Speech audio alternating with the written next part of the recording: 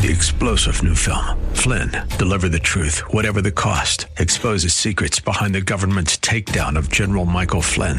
Flynn knew what the intel world had been up to. He ordered the first audit of the use of contractors. This set off alarm bells. He told the truth. He was the most dangerous person for Donald Trump to hire. They had to get rid of Flynn.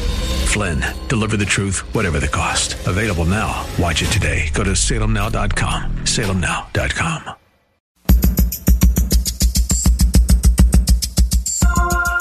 Live from Northern California, it's Lifeline with Craig Roberts. He's the host of Northern California's longest-running conservative talk show. He's a man with a message, a conservative with compassion. He's Lifeline's own Craig Roberts. Thursday, 20th of July. Trust you're having a great summer. Kids are home and probably driving you nuts, but that's okay, folks. Mom and Dad, we'll be back into the fall before you know it. Just got to pray real hard. Back when I was a kid, there was summer vacation lasted between about the midpoint of June all the way through the Tuesday after Labor Day. Now they get off a little later and they go back a lot earlier. So I guess in some respects, modern-day parents in that regard have it a bit easier than certainly my folks did. Having to deal with me on more than a week or two in a row, school would have been painful enough as it is. Well, at any rate, I digress. Good afternoon. Good to have you with us today. Lots to talk about on the program. Elections are seemingly always top of mind these days, not always because we wish it so. In fact, I know a lot of folks would wish they would just sort of get elected, disappear for a year, then maybe come back and start to talk about it. But now it seems as if from the moment they're elected, they're running for re-election. That certainly is true in the House with just a 24-month cycle in each term. But even presidential elections seem to go on and on and on. But talking about the broader issue of elections, things have changed dramatically since the founding of our nation. A little historical perspective before we get to our guests. Did you know that early on, I'm talking colonial America, only property holders were eligible to vote? Post-1776, the voting right was extended to all males, excluding slaves, of course.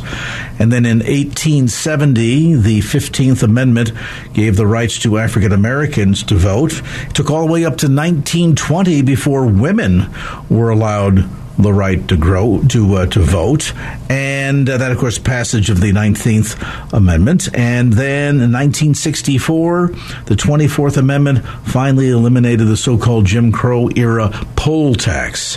1971, we reduced the age from 21 down to 18. Now, of course, in the United States, one need be a U.S.-born or naturalized citizen of 18 years or older. 23 states still do not allow you to vote if you are a convicted felon while still serving time.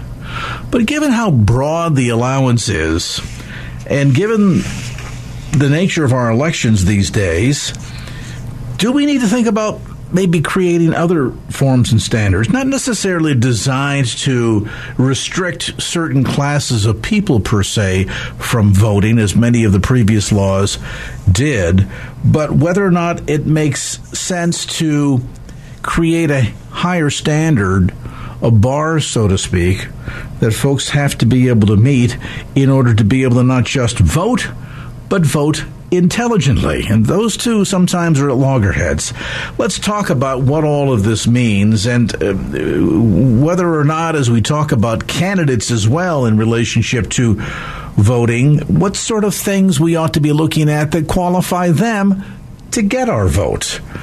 Bob Zadek joins us now, best-selling author. He is a lawyer, a CPA, for many, many years, hosted a wildly popular, nationally syndicated radio talk show, and joins us now to discuss the issue of voting, voting rights, voting laws, and voting for your favorite candidate, or perhaps not so favorite candidate. Bob, as always, an honor and a privilege to have you join us. Thank you so much, Craig. And Craig, when you have teed up this evening's topic, you should have given the guests a warning that this is going to be a 24-hour show. Yeah. So you may have to take control of the control booth at gunpoint, but nobody is going to have access to this network for the next 24 hours, so we can cover this subject correctly. Now that we've taken the business out of the way, we've taken care of that. This is a 24-hour telethon, kind of, like Jerry Lewis used to have, remember him? Now we're going to hit today's topic. And today's topic has so many components. We're talking about voting by voters. And there are two components. Is it better for the country to have as many people eligible to vote as possible, or is it worse for the country? And maybe it's worse for the country, but better for the voters because they get to vote. Or maybe it's bad for both. So there's so many core issues that never get discussed about democracy and the right to vote. And I'll set it up where with the main topic you posited for the audience is how does your audience, how does anybody decide who to vote for? Now, if you were to ask the proverbial man in the street, person in the street, how do you decide who to vote for? They would, as a way to telegraph how careful they are, they would say, well, I look at intelligence, I look at honesty, I look at experience, I look at their ability to lead the country, I look at how they treated their family, I look at how they earned their money, and all of these values which we use to pick our friends and our mates and how we socialize. But I wonder how much of that is true. It seems that people basically vote for their team's candidate. If they're Democrats, they vote for Democrats. If they're Republicans, they vote for Republicans. Which means, why have elections at all? Just poll the country, are there more registered Democrats than Republicans? That's who the president is. They get to pick, almost like a parliamentary system. So we don't really, in this country, select presidents based upon the president or based upon the candidate. We do it based upon the political party. Now, that sounds like we're all just sheep and we're not very smart and not very careful. We'll hopefully have time that I will have us understand, maybe by voting based upon party, we're doing the smart thing, but we'll go into that. So first, Craig, let's start. How do you imagine, indeed, maybe share with your listeners, how do you pick a candidate? And don't give the virtue signaling answer. Give the real answer. How you pick a candidate. Do you give them an IQ test? Do you sit one-on-one? Do you see their honesty, their intelligence, their height, their weight? How do you do it? And we'll start there. And then how you think the audience does it, and then we'll go from there. Well, I'm going to imagine, Bob, there are probably some, I'm hoping with this audience, which is a little bit smarter than the average bear, as the saying goes, uses, I would hope, some of the criteria that I use. Now, I will say on the altruistic side of the equation here that I will read candidate statements. I certainly will take a look at a candidate in terms of their background, their history in politics, if they were in business prior to running, what kind of a business were they in, what they might bring to the table by way of their resume or their CV. Certainly, if they've had some previous political experience, what their history of voting looks like on certain topics that I feel are extremely important. And then I suppose, too, if we all raise hand to God and are quite honest, there is a degree to which we'll think about, well, how does this candidate present? Meaning, do they seem to speak well well on television? Are they well spoken? Are they somebody that seems to be the kind of candidate that you would be proud to say so-and-so is my senator, my governor, so on and so forth, kind of going along the lines of how well they look on television. And I think probably while that is innately perhaps one of the worst ways to select a candidate, it's probably also one of the most frequent ways.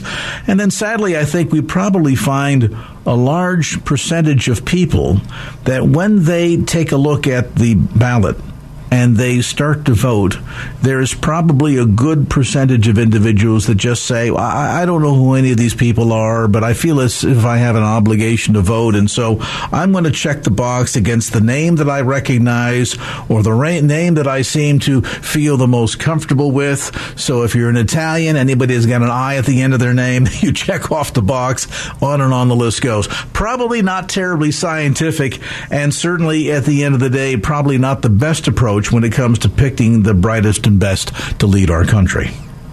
The problem is that for you to do a deep dive, let's say a really deep dive, you looked at a lot of factors, and let's accept that. So you spend a fair amount of time, one would imagine, thinking about who to vote for. Now, that seems like you are the ideal citizen in a democracy, a smart, as informed as you can be, voter who focuses on the important stuff. But you know, Craig, there's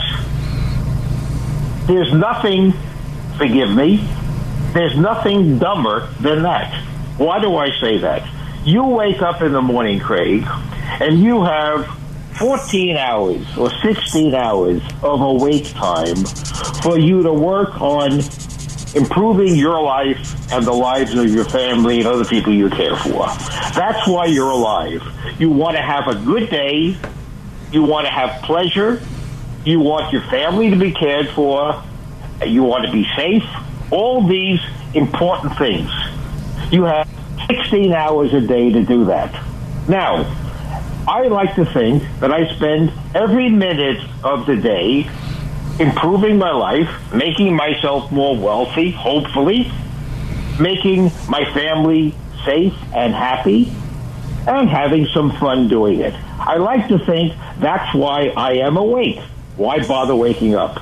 Now, if those are acceptable ways to spend your time, ask yourself, if you vote wrong or if you vote right, what is the likelihood that your vote, your one vote, will affect how you live? We know elections affect how you live. Collectively, I am talking about the time Craig Roberts spends on his vote. Does it matter at all how you vote? It matters how the country votes collectively. So therefore, your life, whatever you spend, is studying ballots, thinking about it, just talking to friends. Whatever you spend in that activity, you are diverting your time from something that would benefit your life to something that cannot affect your life.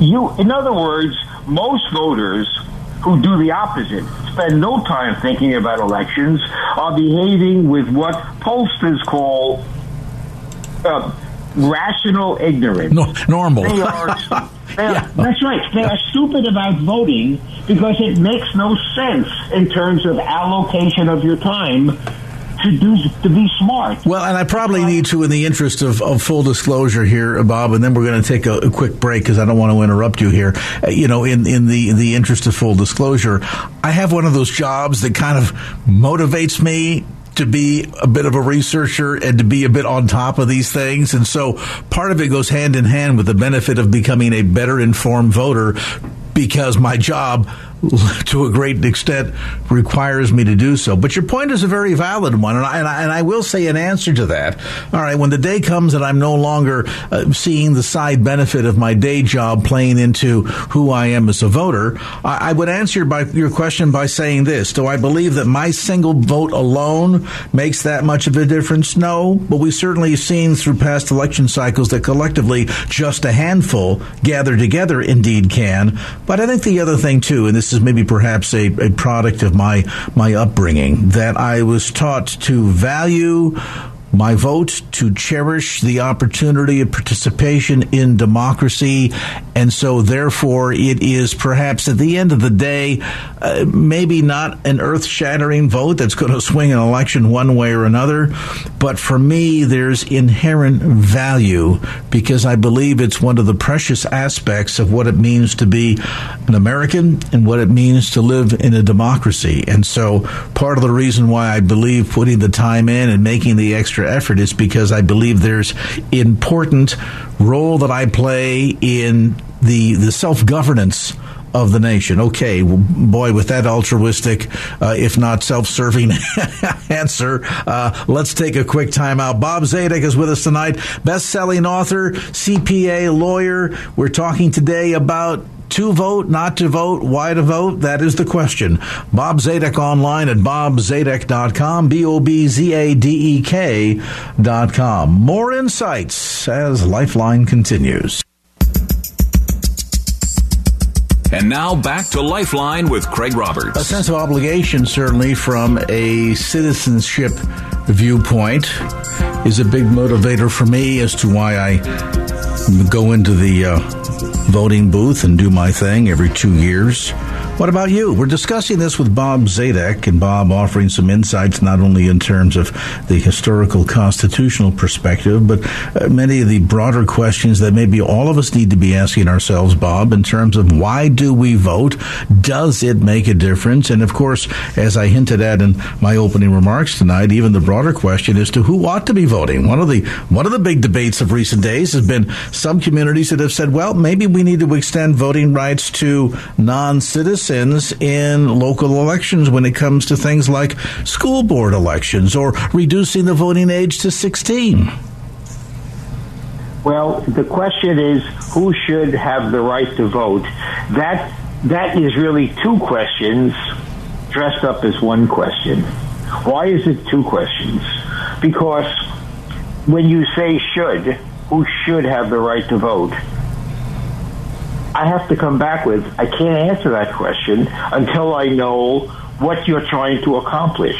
If the goal is if you conclude that people who live in this country and are citizens and aren't eliminated for certain very specific reasons, but merely by dint of their citizenship, they have the right to vote, then the issue is they get to vote because they have the right.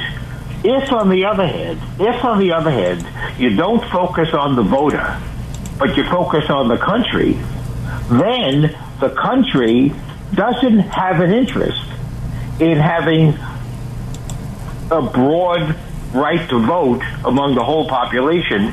That's neither good nor bad for the country, but what is good for the country is that the people who have the right to vote are the people who are most likely to produce quality elected officials. So, one, you say the goal is to have the best government. The other is the goal is to be fair to citizens. So you have to start there. And then I know how to answer the question.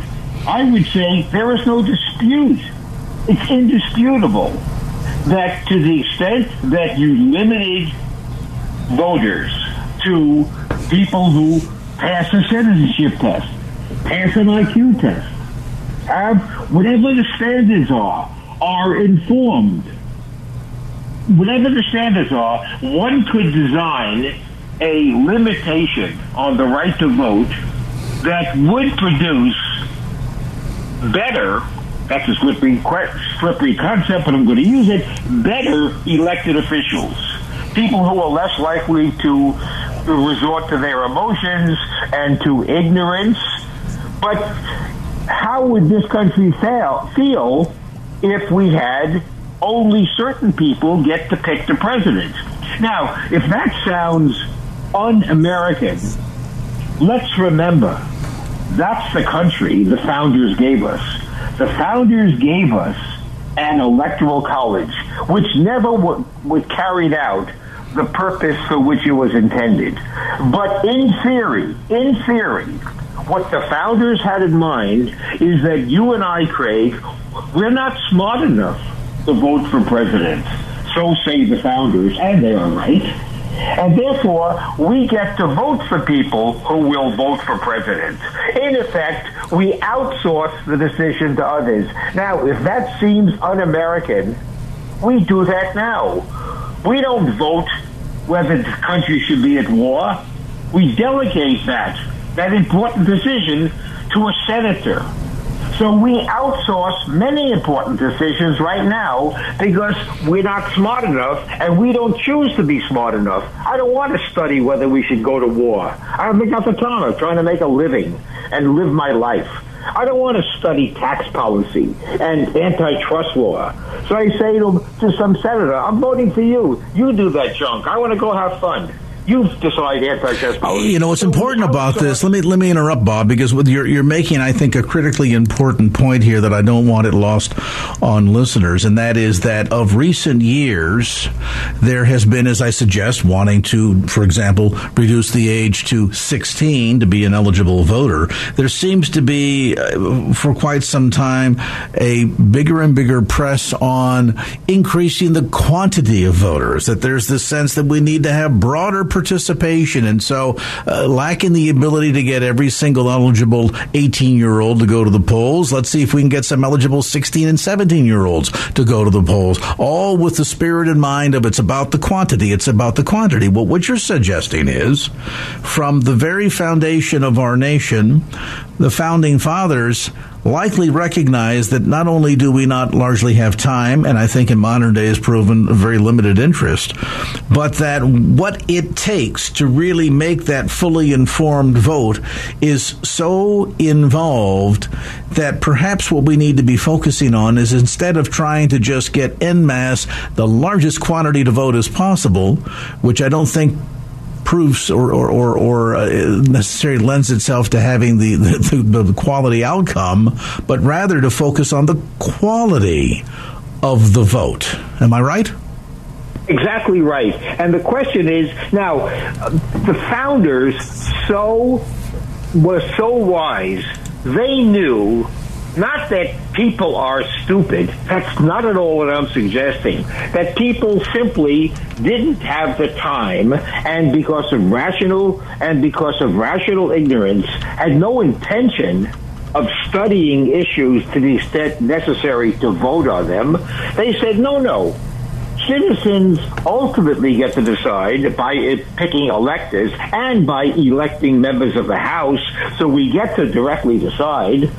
But insofar as the president is concerned, it's too hard for you and I, to decide who's going to be the better president. Oh, my goodness, how are we going to do that? So we vote on party because it's a shortcut. The founders didn't even want Americans to vote for senators. Let's remember, until 1913, senators were elected by state legislatures. They were not elected by the people. It was a change made in the 17th Amendment in 1913. By the way, 1913, a dark year for the Constitution.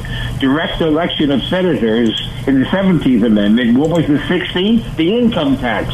That was a bad year, Craig. The Constitution took a dive in that year. So the founders knew not that voters were stupid, but that it was not in the best interest of the country to ask people who have no motivation to really study the issues all the time to pick something. It's like having people vote on gravity. I mean, are you in favor of gravity or not? Let's have an election. That's nonsense. And people understandably, when I use the phrase voter ignorance, I don't use it as a pejorative. It's rational ignorance. It makes sense not to study an issue. How many people here study foreign policy, study whether we should be in NATO? Of course we don't. We have a life to lead. Well, and so we delegate it to others. We elect somebody to the Senate. You figure out NATO. I haven't got the time. I want to go play golf. Well, that's even with my often criticism of the entire proposition process in California, which seems to me just an usurping of the real job that belongs to the state legislature, and the suggestion that, well, if we can't get the state legislature to do their job, we'll do it for them. And I've often said, well, if I'm going to have to vote on such matters, then, let me get part of their pay. Bob Zadek with us today. We're talking about the vote.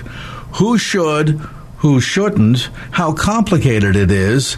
And as we're learning, this push towards reducing ages and opening up more and more eligibility is perhaps not serving the country well. Now, let me be careful in saying I'm not suggesting that, as we discussed earlier, the passage of the 19th Amendment wasn't necessary, or the passage of the 15th Amendment wasn't necessary. But what we are suggesting is we've created over years an environment that there is not only a dumbed down electorate just because of what's happened in education and critical thinking. Then you add to it the complexity of all the issues that we're being asked to decide upon, and then add to the mix propositions that we're being forced to decide upon, and it creates a scenario that runs quite contrarian to what the founding fathers envisioned. We'll come back with some closing comments. Bob Zadek with us tonight. Information about Bob, his books, lots of resources on his website. Check him out at bobzadek.com, BOBZADEK.com. We'll get back to more of the conversation as Lifeline continues. And now back to Lifeline with Craig Roberts. My opening insights on the issue of voting. Bob Zadek, our guest today, online at bobzadek.com, BOBZADEK.com. And Bob's, we were opining before the break, the wisdom of our founding fathers, recognizing that all of this is just too complicated, too involved, and therefore the reason why we hire people to make these decisions. We hire them through our vote, and more, I guess, is it any wonder that we're seeing not only a significant decrease in the quality of candidates. I guess I wonder how much of that just runs part and parcel to this significant uptick in just the number of people that go into the voting booth and just click on any name that they see, because at the end of the day, they're not taking the time to study all of this, and so we end up getting the kind of government we deserve. You make a good point, Craig, and I remember earlier in the show you said with understandable pride that you have a duty to vote. You owe it it's people died at Valley Forge, as they say, so you have the right to vote, and you value that, and you take it seriously. Here's a question, Craig, which I thought of when you made that statement. And I've never asked this question or made this proposal to anybody else. So if you had an orchestra, there would be a drum roll right now. But we'll live without the drum roll. Here's my question. Craig, you are conservative, as you have identified on your show. So let's just say you're a pretty reliable conservative, although you do focus on issues. And there are, we can stipulate, progressives who are as careful as you are, as intent as you are, spend as much time as you do on studying the issues, but they will vote as predictably progressive as you vote predictably conservative. Let's assume that for a hypothetical question, which I've never asked anybody before. Would you enter into an agreement with this predictable progressive that both of you agree, assuming it can be enforced, that neither one of you would ever vote again?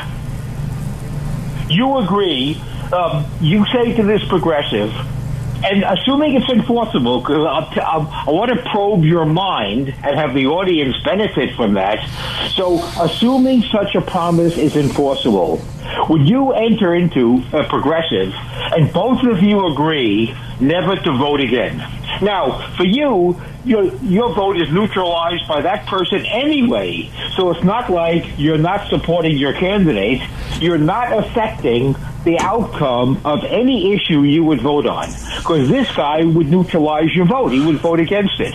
Will you enter into that agreement? I will give you the answer, because the hypothetical that you suggest has a strong parallel to a reality in life. I had a next door neighbor for about 15 years that I knew was very openly progressive and made no bones about it, and we would so oftentimes tease each other if we might run into one another on election day heading out the door, and it depended upon who got to the line first, but I would typically deliver the line, hey, good to see you. I'm on the way to the voting place to go cancel out your vote. So it's not that far from the truth. I have to say, in all honesty, and in the couple of minutes that we have, I probably don't have adequate time here, Bob, to really give serious thought to this, but to say that my initial reaction is the sense of obligation, the habit, if you will, of voting, in all fairness, I think is so deeply ingrained in my psyche. I think even if I had the ability to say, you know what, let's just not cancel each other out. You stay home, I stay home. It won't have any difference at the end of the day. I don't know that I could do that. Now, my response is, I take that as an admission, because what you have really said is, even though your voting under my circumstances has no effect, it doesn't help your candidate or the issues at all, because we stipulated it's a tie, which means it's the empty, inconsequential act of voting that has no effect upon your life that you are determined to do. It's a ritual without any substance. And I would answer the same way. Every year, I try to get myself not to vote. I say to myself, it doesn't make a difference, Bob. Don't knock yourself out. Stop reading op-eds. And you know, Craig, I can't. Just like you, I can't. But I will tell you, I acknowledge it's not a patriotic act. It's an act that I'm doing like recycling. It makes me feel a little better, even though I don't think the Earth just gained another 30 minutes of life because I didn't throw away my plastic bottle. So I know it has no effect on anybody on Earth, but yet I recycle. And I submit to you, voting is as significant as taking a plastic bottle and putting it in the recycling versus the trash. Now, the one area where I think things would get terribly complicated, and that is, let's carry this hypothetical to its extreme. If everybody said, you know, I was listening on the internet and in the Bay Area to Bob and Craig on the radio, and this sounds like a brilliant idea. After all, it does seem to be a pretty senseless ritual, and I've done it for years, and seldom does my guy or gal get in office. If everybody made the same decision, then what would happen? I would be the only one left, and I get to pick the president. I knew you. That's my plan, Craig. You caught me. Yep. Bob, it's brilliant, and in all sincerity, I hope listeners have really captured part of the essence of the point that Bob has made here today. And you know, one of the reasons why I so gleefully enjoy these exchanges with him on the program is not only does he stretch all of our thinking and force us to think, be outside of the box, outside of the routine, to really dig down and do some introspection as to why we think the way we think, why we live the way we live, why we vote the way we vote, is to really call all of us into taking some of these things that we do far more seriously, some others not as seriously as perhaps we do, and at the end of the day, to really consider all that it means to be a participative member of this wonderful, oftentimes flawed, but wonderful experiment called Americanism. And Bob, I sure appreciate our dialogue today. I wish I had we need another 23 hours to continue this, but unfortunately, they're going to grab their shepherd's crook here in a moment and haul me out, but we'll do it again soon. Bob Zadek there. Information on Bob's work, his books, all kinds of goodies on his website. Check him out at bobzadek.com, BOBZADEK.com. And I suspect we're going to be continuing this conversation in the very near future. And now back to Lifeline with Craig Roberts. All right, welcome back to the conversation. 10 minutes before the hour here on the Thursday edition of Lifeline. And every once in a while we get to share some good news of something right happening in the arena of legislation. And as you know, particularly a state like California, wow, for every one smart piece of legislation they pass, it seems like 30 make their way to the governor's desk. Sadly, this was a similar case of bad legislation making its way to the governor's desk in our neighboring state of Nevada. But good news is a bit of a veto by Nevada Governor Joe Lombardo and a major victory for life. Let's get the latest. Brad Dacus joins us now, president, founder of the Pacific Justice Institute. Counselor, as always, great to have you with us. Tell us a bit about SB 239. Boy, this, from what I've read, this is a frightening proposition or bill. Yeah, it certainly was a frightening bill. And, Craig, we have an office right there in Reno, Nevada, and our attorney, Emily Mimnaugh, was on top of this from day one. She testified against it, filed a legal opinion letter opposing it, and really weighed in heavily against it because we knew how high the stakes were. You see, this would make it easy for someone just by mail. They could order these death pills and kill themselves. It would be sanctioned by the government. When it comes to prior counseling requirements, not there. It's just very subjective. It's just a determination that they have less than 6 months. Of course, we know with medicine that that's very ambiguous and inaccurate. In fact, I know of a woman who was actually living in the Reno area not that long ago, and she was told she had 3 months to live. Instead of, thinking about how to kill herself, she went ahead and signed up for a trial of a new drug. It bought her over 2 years to her lifespan where she lived fruitfully and productively. So this is it was very dangerous. It was just basically to exterminate people as quickly as possible who had some kind of serious, potentially terminal disease.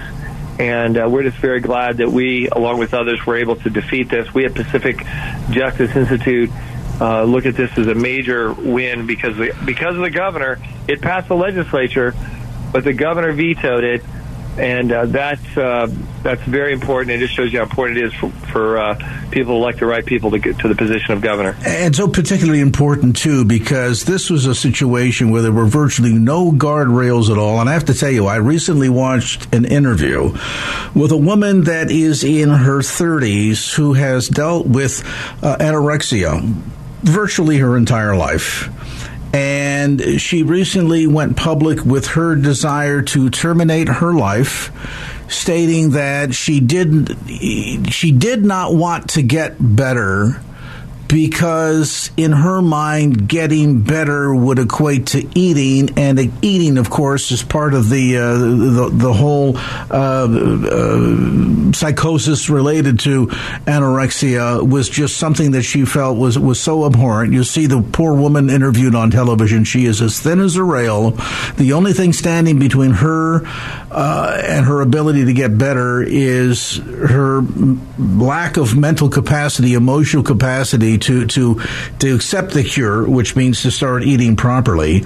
And she's talking about terminating her life. And I think to myself, laws like this in a state like Arizona, where all the guardrails are down, you can request the drugs, get them prescribed, obtained, and all take them in the same day. So often, I think the lesson here learned, Counselor, is that it's not just people who are dealing with life-threatening consequences who don't want to go through the pain of a terminal illness and would rather short-circuit that whole process. But a lot of times there are people that are just emotionally or mentally not well that look for an easy way out. And these are also people that need to have their lives protected.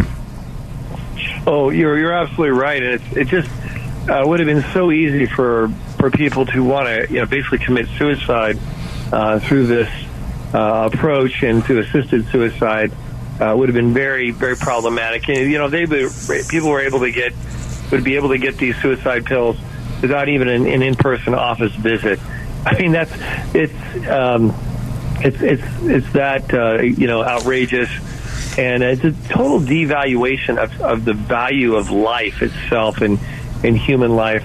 Mind you, medical procedure allows in all 50 states for doctors who have someone there, dying, who's like, lung cancer, they're gasping for breath, and the doctor can say, you may have 1-2 weeks left of living. You're going to be gagging and just, struggling to have, to breathe. We'll give you as much oxygen, but it's going to be very torturesome next 7 days. You want us to just increase your morphine to take you out of, this ongoing misery. That's different than than legislation like this, which is people who have lives and have the ability to experience life simply cutting it short under the pretext that under a speculation of how much longer they have.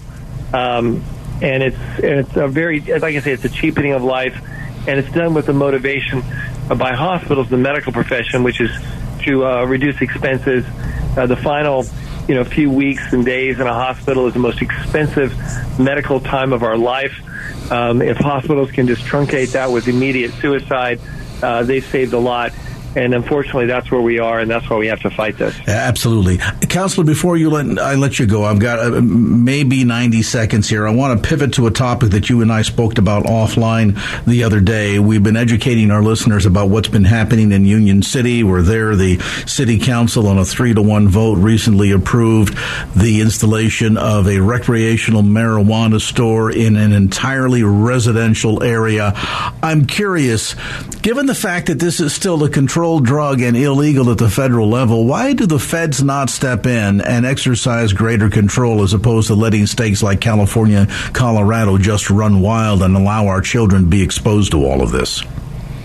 Well, first, it depends on who's in control of the executive branch, because they're the ones who enforce the federal laws, and this presidential administration is not one that wants to do that. In fact, they're very supportive of marijuana, promoting marijuana usage among all 50 states. So they're not doing their job to enforce the law, and that's part of the problem right there. But also, there's municipal codes protecting communities where children are, whether it's public schools or churches, from exposure to these kinds of places that also end up usually often harboring other kinds of drugs in their vicinity. And to protect kids, we at Pacific Justice stood up to such a proposition in in San Francisco once, and we got the marijuana pot shop halted because of its close distance to a local church without an active youth program. So people in these situations need to contact Pacific Justice Institute. Make no mistake, we stand ready to go to bat for the parents and children in these communities who do not want that kind of very statistically dangerous and degenerative exposure. And we've got to, as local citizens and taxpayers and concerned members of the community, stand up, have our voice be counted, and don't let them run roughshod over you, because believe me, a lot of these city councils, like in the case of Union City, they see dollar signs. They don't care about the violence. They don't care about the impact of drugs on children. All they want to do is get more money for their pet programs, and I think it's shameful and tragic. And as more and more is coming out about the dangers of marijuana, because we've seen such widespread use in states like Oregon, California, Colorado, I think we're going to eventually find out that, like tobacco use, where it was endorsed by, 1 out of 5 doctors endorse having a nice, XYZ cigarette, we're going to eventually find out that it's even far worse than tobacco consumption, and change our tune. Hopefully we'll figure that out before it's too late. Our thanks to Brad Dacus, constitutional lawyer, founder, president of the Pacific Justice Institute, online at pacificjustice.org. That's pacificjustice.org. They do great work. Support what they do. pacificjustice.org. 3-star general Michael J. Flynn, head of the Pentagon Intelligence Agency, knew all the government's dirty secrets. He was one of the most respected generals in the military. Flynn knew what the intel world had been up to. He understood its funding. He ordered the first audit of the use of contractors. This set off alarm bells. The explosive new documentary, Flynn, Deliver the Truth, Whatever the Cost, uncovers the facts behind this scandal. Flynn told the truth. He was the most dangerous person for Donald Trump to hire. I find out the worst enemy that I'm going to face in my life is right here in America. They took my assessment and they wanted me to change it. And I was like, I'm not changing it. They had to get rid of Flynn. With in-depth interviews, archival footage, and never-before-seen personal records of the man behind the headlines. I just felt like I was drowning. Flynn, Deliver the Truth, Whatever the Cost. Available now. Watch it today. Go to salemnow.com. salemnow.com.